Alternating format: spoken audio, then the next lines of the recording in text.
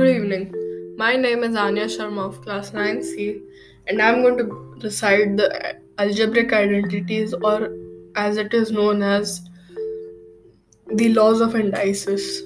So the first identity is x plus y whole square is equal to x square plus 2xy plus y square.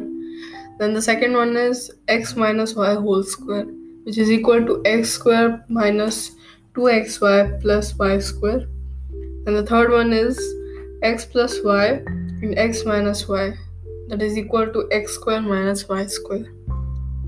Then the fourth one is x plus y plus z whole square, which is equal to x square plus y square plus z square plus 2xy plus 2yz plus 2zx.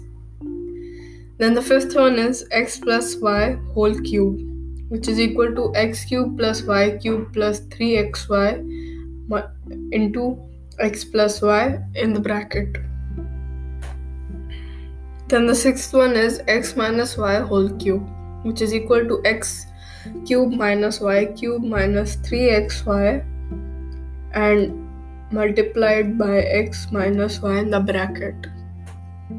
Then the seventh one is x cube plus y cube, that is equal to x plus y in the first bracket and x square minus xy plus y square in the second bracket.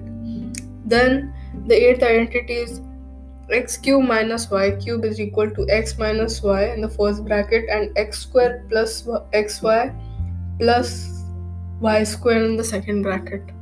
Then the ninth identity is x cube plus y cube plus z cube minus 3xyz, that is equal to x plus y plus z in the first bracket and in the second bracket x square plus y square plus z square minus xy minus yz minus zx in the second bracket. And it can also be written as half into x plus y plus z in the first bracket and 2 into x minus y whole square plus y minus z whole square plus z minus x whole square.